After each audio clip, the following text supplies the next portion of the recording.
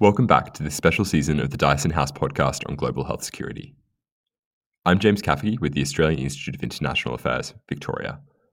On today's double episode, I'll be speaking in succession to two experts, Professors Catherine Bowen and Tony Capon, on how they, through their relevant work experiences, conceptualise of the multifaceted relationship between climate change and global health security. Hi, Catherine. Thank you for joining me today. Hi, James. Yeah, lovely to speak with you. So, before we get into things, I was wondering if you could introduce yourself, what you currently do, and your work history. Sure. So, I'm a public health person and I've got quite a varied background. I've been working in public health for the last 20 years or so across a wide range of public health fields, including HIV, mental health, women's health, surveillance of communicable diseases. But in the last, 12, 15 years, my public health work has shifted to global environmental change and the impact of these changes on human health. And the reason why I shifted to that field was, although I was very interested in those other public health fields, I've always had a passion for the environment and sustainability. And I came across the work of Tony McMichael many years ago now, who's one of the pioneers of this field around global environmental change and public health, and basically knocked on his door up at ANU and then linked in with his work and his research group and stayed working with him until he passed away a few years ago, sadly. So I hold academic roles at ANU and at Melbourne University, but I work primarily as an applied researcher, so mainly directly working with ministries of health around the Asia and Pacific region, helping to inform their health policies, but likewise supporting the development of climate change policies in those contexts so that they incorporate an understanding of human health impacts. So most of my work is that advisory role and directly with ministries of health, ministries of agriculture, water, rural development, finance. So it's really a wide spectrum of work in the Asia Pacific, and most of that work is through the World Health Organization and other UN agencies, and also some of the climate funders, so supporting countries to develop their proposals for the big climate funds, including the Global Environment Facility and the Green Climate Fund. And the Green Climate Fund, otherwise known as the GCF, is the mechanism through which the pledges that were made and that were expected to start rolling out from 2020 of $100 billion per year for both mitigation and adaptation, the GCF would primarily be responsible for dispersing those funds. So that's a bit of my background in a nutshell. Unsurprisingly, based on the subject matter, I'm hoping today to speak to you a bit more about the effects climate change and that type of global weather movement will be having on human health and global health security into the future, and some of the intersections between that and the international. So to start us off, I was wondering if you could tell me what you viewed as a few of the keystone issues that need to be addressed with climate change and health security, or perhaps a few of the biggest problems that we can expect to arise in the future from climate change in the realm of health. Yeah, so there's a whole range of health impacts that are known that will arise from changes in the climate. So these are often what we call direct and indirect. So some examples of direct impacts are deaths from floods and heat stress, bushfires, for example. And more indirect effects arise from often impacts via other sectors, such as food security arising from the agricultural sector or water security issues arising from the water sector. And it's actually those indirect pathways to health impacts that we expect to have the most burden in terms of health, particularly in low and middle income settings. So it's actually the fundamental services that humans need in terms of fresh water, sufficient, accessible, affordable food supplies that are really going to be some of the biggest concerns for us into the future. And we're starting to get a better idea of these sorts of impacts, but they're really hard to model with accuracy. So it's something that the health community is trying to get better at in a way. But really, these are the building blocks for health. That adequate food and water security really are the building blocks for a healthy society. And so it's really important that the health sector does link in very closely with those other provisioning sectors, you could call them, to ensure that their food and water security in particular areas that are dealt with appropriately. You know, a lot of the media does focus on issues around increasing vector-borne diseases, for example, so malaria and dengue. And there's been some modelling to try and better understand the changes we might be able to see in those sorts of diseases, but they really are not as substantial when we compare with, for example, diarrheal diseases that we see as a result of water scarcity. So currently, a bit under 1 million children under 5 die a year due to diarrheal diseases, and that's not taking into account climate change. In the health sector, we talk about climate change being an amplifier or something that exacerbates current health burden. So really it's about addressing the underlying determinants of health. How can we ensure that communities do have access to clean water and sanitation facilities, particularly in times of extreme weather events, for example? You know, so I think it's really important to get a good understanding of our baseline levels of health issues, and then we know that climate change will exacerbate most of these. So that's probably they're probably two of the key health impacts that are really the focus of the health sector. But the other big issue, particularly in our region, is around equity. So the fact that the impacts of climate change will be felt disproportionately on low and middle income countries, in low and middle income countries. It's an issue of equity because it's around the disparity between countries that are the highest emitters are generally not feeling the greatest burdens in terms of impacts and risks. So it's a responsibility of developed countries to take a much bigger stand in terms of reducing our emissions, but also supporting countries in a respectful and genuine manner to develop what we call climate resilient pathways or climate resilient development pathways. So how can countries develop in a way that supports them to be resilient to the shocks and stresses that we'll see with ongoing climate change in the future? So I think that the issue of equity is really important. You know, climate change is also talked about as a poverty multiplier, and it's something that is an ongoing point of conflict and debate within the Paris Agreement as well. In each negotiation session, there's always a very, very tense and serious discussion around loss and damage in particular. So again, it's the issue of equity, and that plays out in our own region in the Asia Pacific. So yeah, that's a really strong focus of mine.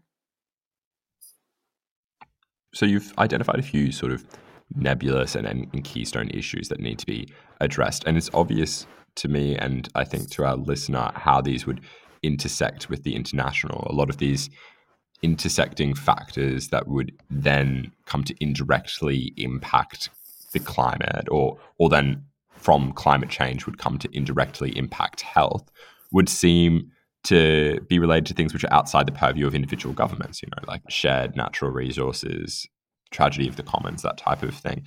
So given that, I was wondering what you thought the most important things to happen internationally and between actors now was? Yeah, that's a good question. I think if I had an answer to that, things, or if anyone had an answer to that, we'd be well on our way to success. I think part of the challenge is the fact that the Paris Agreement is not binding, and so countries voluntarily develop their NDCs, or their nationally determined contributions. As the name states, that it's up to the country to decide what they would like to determine around their greenhouse gas emission reductions. And as we know, with the international scenario at the moment, there's probably a lot more disagreement than agreement when it comes to climate change action. The EU is an exception to that, where there's general agreement within the EU countries around the importance of taking climate action.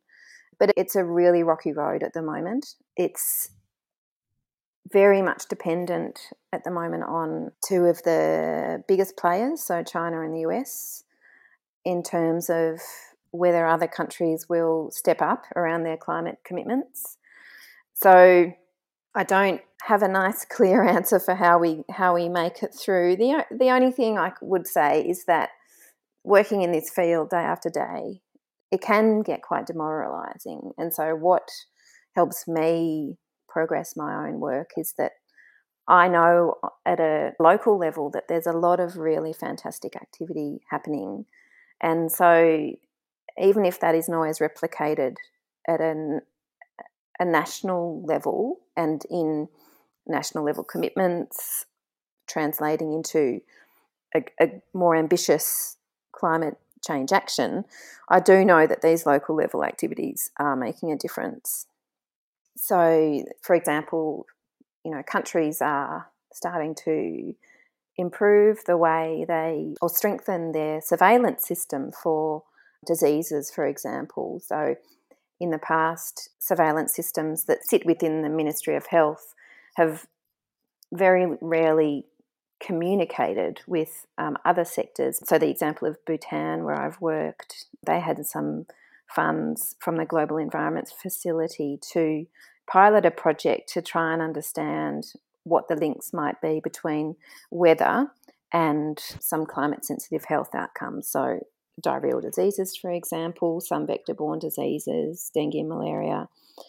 And this was a way to strengthen how they actually collect their data around health issues, but also then how they look at weather data. And they were able to start to do some correlations between the two and produce some really interesting maps that were starting to show the seasonal relationship between weather and climate-sensitive health outcomes, as we call them. And so with this sort of information across the country in Bhutan, they were then able to start to plan where they might need to shift these surveillance systems to start picking up changes in these correlations that were affecting different parts of the country. So even though there's big roadblocks at a global level, I think these examples at a country level that are run in ministries of health with really passionate people who know what they're doing, and then they can develop really effective partnerships with the Department of Meteorology, and they can start to understand and explain the links between weather and climate change and human health, and then start to plan and respond to that in the health policies. These sorts of examples really fantastic to realise that change is happening at a local level, particularly that's an adaptation example, but there are also mitigation examples as well. But there's, in general, people working in this field in the health sector are really passionate and really want to see themselves making a difference. So, yeah, that's what keeps me going despite the fairly fraught international scenario we're faced with currently. I think also another thing is developing the capacity of colleagues working in this particular field, and really a lot of it is our responsibility in terms of just explaining what the health impacts are, articulating that clearly, and articulating the message of, okay, we do need to reduce greenhouse gas emissions to ensure a safer environment for us all to live in. So that message from the health sector hasn't been incredibly strong to date. The fifth assessment report of the IPCC started to really strengthen that argument, particularly around what we call the co-benefits. So that's when you reduce greenhouse gases, but you also have a positive health benefit arising from that. So, for example, encouraging people to reduce their car use and enabling urban planning so that cycling as a commuting option is available, those sorts of initiatives as well. So the co-benefits piece of work is increasing in terms of its focus and supporting countries to identify what co-benefit policies they might be relevant for their context. And clean energy sources is another really good example. By reducing carbon emissions, we can improve air quality, and that's really a really important issue. And we've seen through the COVID-19 pandemic that the improvement in air quality has been commented on at many different scales, the local, national and international scale. And perhaps that's going to encourage people to start to think about the importance of clean air for us, and whether or not we can think of this as something that we can sustain. What do you think that Australia's role is to play as a country? What can we do, not just for ourselves in improving the climate policy that we see federally and on a state basis, but what can we do in terms of advocacy and capacity building in other countries? We need to, as a country, really take our position as part of the Asia-Pacific region very, very seriously when it comes to action on climate change. Countries do look to Australia for support and advice, and it's challenging to provide that support and advice when at the same time our own house is not in order in a way. So I think to some degree our support of neighbouring countries in the Asia Pacific is somewhat compromised by the fact that we don't, and we haven't yet taken a proper stand on climate change as a country. There are some really great initiatives that we have supported, and there's more and more interest from the Australian government to look at climate change and human health as a priority issue in the Pacific, particularly. And I've been working with the Australian government on how countries in the Pacific can start to think about strengthening their health system using a climate lens, really. So again, it comes back to, the fundamental building blocks of a health system, which, the WHO defines 6 fundamental building blocks of a health system. One is financing, one is leadership and governance, another one is health workforce, health information systems, service delivery, and the final one is medicine or medical products. And so these are what we call the building blocks of the health system. And so looking at those building blocks that we know have to function effectively to provide a useful health system, how do we consider climate change across all those as well? So how do we consider an appropriate health workforce during an extreme weather event, for example? How do we ensure that our health information system does start to incorporate weather data, such as that example I gave you about Bhutan?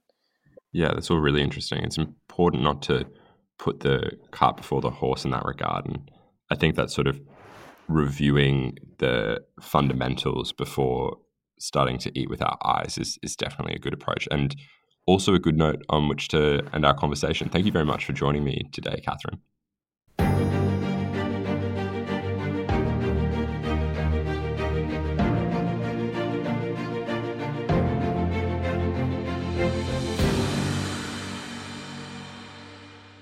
Welcome, Tony, to the Dyson House podcast. Terrific to be with you today, James. Thank you very much for agreeing to come on. So I was wondering if you could start off by telling us a little bit about your experience specifically with climate change. My current post at Monash University is directing the Sustainable Development Institute.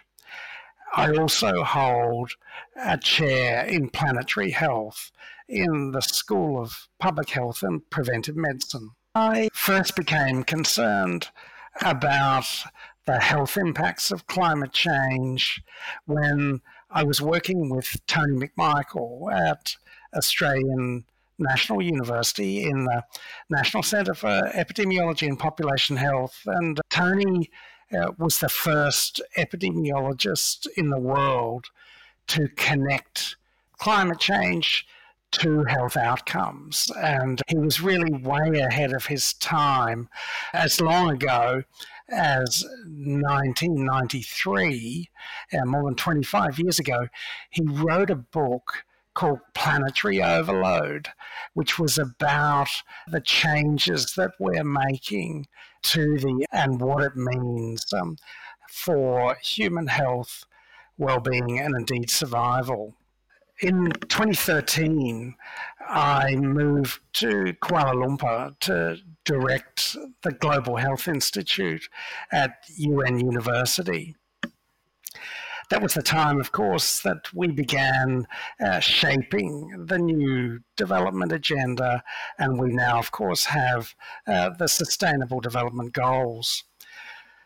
It was a terrific opportunity to be leading the Global Health Institute at that time, a great honour indeed. And UN University is quite an unusual organisation. It's a relatively small part of the UN system as a whole, but importantly, the difference for UN University is that the funding is held in trust, and this means that any single nation state can't direct the work of the UN university institutes. They're overseen by independent boards.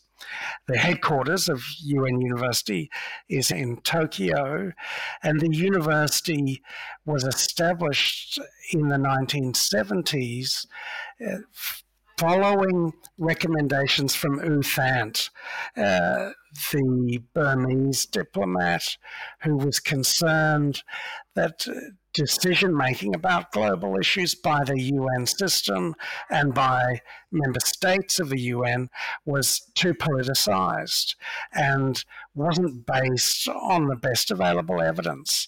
So U Thant proposed a university for the United Nations that would build knowledge and capacity for that decision-making about these big global challenges. And there are now more than 10 institutes in the UN university system, and they're each hosted by specific countries where that country is prepared to invest money in the UN University Trust Fund and not direct how the money's used. What do you perceive the role of those institutions in alleviating some of the issues posed by climate change? Yeah, so really the UN University institutes function as think tanks for the UN. So they bring fresh ideas into UN decision making. They're a bridge between the UN system and leading academic groups around the world. From the human health point of view, a key issue, of course, is health security. And one of the things that we focused on when I was at UN University was what we call the ecological determinants of health. When we think about human health, we're quite good at biomedical understandings of health, understanding and finding new treatments for diseases. But we're not so good at really thinking about the broader context of health and well-being. Michael Marmot and others at the World Health Organization had a commission on the social determinants of health some years ago now, and that has really been quite helpful at bringing this understanding of the social foundations of health into sharper focus, but the ecological determinants of health are largely overlooked. And by this, I mean things like the stability of our climate, biodiversity, ecosystems, and their importance for health and well-being. What do you perceive to be the largest issues facing global health security from climate change? There's no doubt that climate change is a major health issue. Indeed, the Lancet Medical Journal has argued that climate change is the leading global health challenge of this century. Climate change affects health in a number of ways. The direct effects of extreme weather events, for example, pretty easy to understand. Whether it's the extreme bushfires that we had in Australia last summer, or whether it's the health impacts of tropical cyclones and typhoons like Typhoon Haiyan in the Philippines some years ago, for example.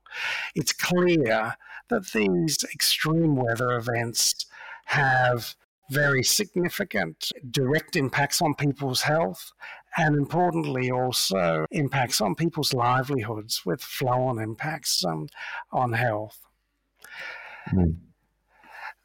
There's a second important category of health impacts, though, and we sometimes call these system-mediated health impacts of climate change. For example, changes in the distribution and abundance of mosquitoes can lead to a changing distribution of vector-borne diseases like Ross River fever, for example, dengue fever, malaria. We're seeing malaria at higher altitudes, for example, in some parts of the world than ever before. There are, though, really important flow-on impacts from kinds of health issues for human health and well-being, and this is through broader disruptions to economies, to society more generally. And I guess an emblematic example is happening in low-lying Pacific Island countries, indeed in large delta cities in East and South Asia, Dhaka, in Bangladesh, for example.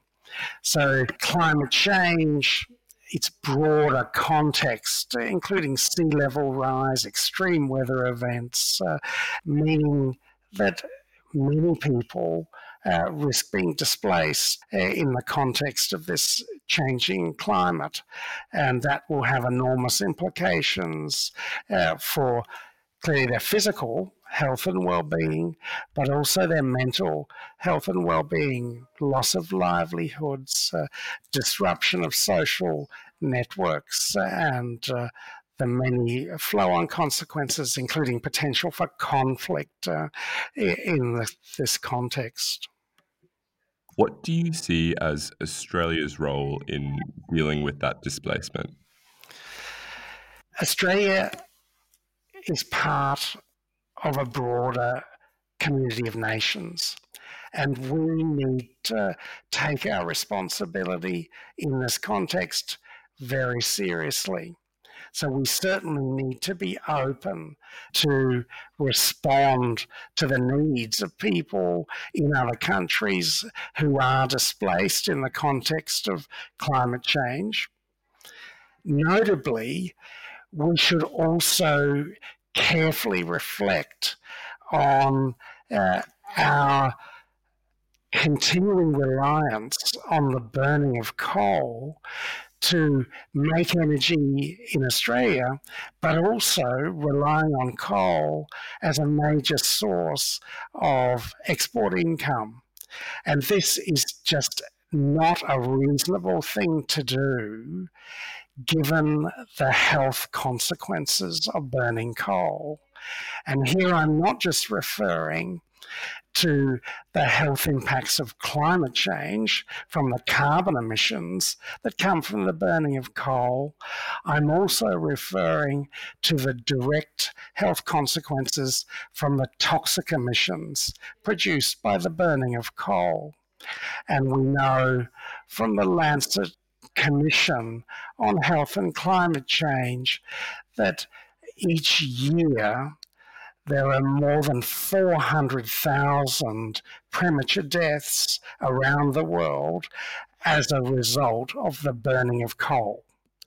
That's a very compelling figure when you consider that, to this point, we haven't got to a level of deaths from this coronavirus pandemic that exceed the number of people that will die this year from the toxic effects of the burning of coal. And that just is not a one-off. It's currently happening every year, and Australian coal is part of that. We are responsible for tens of thousands of those premature deaths every year. That's suddenly an indictment on the position of Australia in that ecosystem. What do you think the most tenable solutions to global health security issues raised by climate change are? Does it just need to be a larger focus on preventing climate change? Certainly, understanding health impacts of climate change helps to make a compelling argument for urgent action on climate change, because we know that health is already being affected by climate change, particularly the health of people living in low and middle income countries. Climate change is not a future abstract issue. It's already having health effects, and we can talk to those people. We can understand their personal stories of those health impacts. What do you think the most promising new innovations or approaches to helping with climate change or the health-related impacts of climate change are? Yes, certainly from a global health security perspective, our understanding of what we call health co-benefits from action on climate change are really important. We need to tackle climate change to prevent it getting worse. For example, the transition to renewable energy generation, the transition to plant-based diets from diets that are very high in meat, for example. Both of these things will have additional near-term health benefits. So I've referred to the example before of the transition to renewable energy generation, less toxic pollution at the same time as it's less carbon emissions. Similarly, with the transition to a plant-based diet, less footprint on the earth from producing that food, whether it's carbon emissions or other aspects of that environmental footprint, such as water, for example, and at the same time, better for human health and well-being now. Another good example is the transition to walking and cycling in our large cities around the world, getting people out of motor cars and walking and cycling safely in cities. That's less carbon emissions from that urban transport, less air pollution in the city, and also more physical activity, which has a range of physical and mental health benefits. So understanding, if you like, these no regrets approach in the context of climate change helps to provide a really positive message for action on climate change. Sort of like a comorbidity of positive impacts from actually starting to deal with these issues. Do you think we have a shot at alleviating the worst of these impacts, or has the ship already sailed in your mind? It's important to remain hopeful. Clearly, it's concerning when we see the response of the current Australian government and indeed, frankly, successive Australian governments in recent years, a reluctance to be on the front foot in tackling climate change. That's clearly unsettling, and particularly unsettling for young people who will live with this challenge for most of their lives now. But I wouldn't get out of bed in the morning if I wasn't hopeful that we could change, that we could act. And I think we are seeing in Australia and around the world more interest in getting on with tackling climate change. And it's not necessarily coming out of our governments and our parliaments. Some of our states are doing better than others. As I said, the national government is really yet to sufficiently engage. Local governments have been engaged in this kind of effort since as early as the 1980s with Agenda 21, that global cooperation in the context of the first summit in Rio. Notably, too, in Australia and in some other countries, the private sector is already stepping up, and the private sector isn't always a bad guy in this context. There are many people in private industry who are concerned about these issues and just want to get on and contribute, but they need governments to provide a regulatory environment in which the necessity for change is recognised. What do you think the role of international collaboration in dealing with climate change is? It's critical that we work in partnership with all other nations around the world. That it's critical that we can step into the shoes of people living in other countries, whether it's people living in low-lying Pacific Island countries, whether it's people living in East or South Asia, for example, whether it's people living in Africa, or indeed people living in other high-income countries. Action on climate change is a shared responsibility around the world. And even though our population is relatively small compared to other parts of the world, our per capita carbon emissions, our per capita footprint on the Earth is among the highest. And that means we have a special responsibility to act, and to act now. So, Tony, are there any special ways that you see Australia being able to contribute knowledge to some of the issues we're facing, or any special areas we could look at to get that knowledge from? One of the areas is Indigenous knowledge, Indigenous ways of knowing about the world and our place in the world. And here in Australia, of course, Indigenous cultural burning has been practiced by Indigenous people on these lands for millennia. And this came into sharp relief, of course, last summer with the unprecedented raging bushfires that we had in the southeast of Australia. And for the first time, we've got people seriously talking about Indigenous cultural burning as a potential alternate way of managing our land to help prevent the worst of these fires.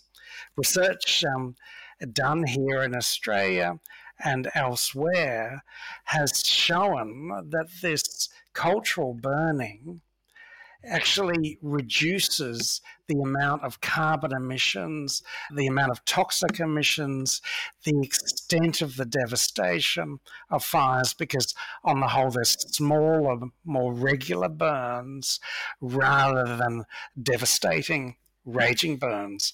So that's just one good example of Indigenous knowledge accrued over millennia that we could potentially benefit from as we strive for sustainable development. Some of the knowledge doesn't require modern technological and scientific approaches. Some of the knowledge is a wisdom of the ages. Yeah, that's a really hopeful outlook, actually. Thank you for sharing that. So for a final question, are there any specific models of governance or things that have been done around the world that you think Australia could really look to as a model for engaging with global health issues or climate change? Yes, James. One good example, I think, is the Wellbeing of Future Generations Act in Wales, in the United Kingdom. This was new legislation in 2015 at the time that all countries signed up to the Sustainable Development Goals, and it was legislation that required the Government of Wales to think about the implications of their decisions for future generations, not just for people currently alive, not just for people who could vote for them at the next election, but what's the legacy of this decision making for future generations of Welsh people? I think all countries should have this kind of legislation, and I'd hope that as we reflect on the bushfires, on the pandemic, that the Australian government and our states think about how they might enact similar legislation. Thank you very much for participating and agreeing to give me some of your time. Oh, no worries, James. It was an absolute pleasure. Tony and Catherine presented very harmonious accounts of the relationship between climate change and global health, ones underpinned by a sober acknowledgement of the situation and reference to reasons for hope in our capacity to rectify some of the health impacts internationally. Until next time, when we'll be speaking to another pair of experts in our second double episode thus far on globalization, pandemics, and international relations.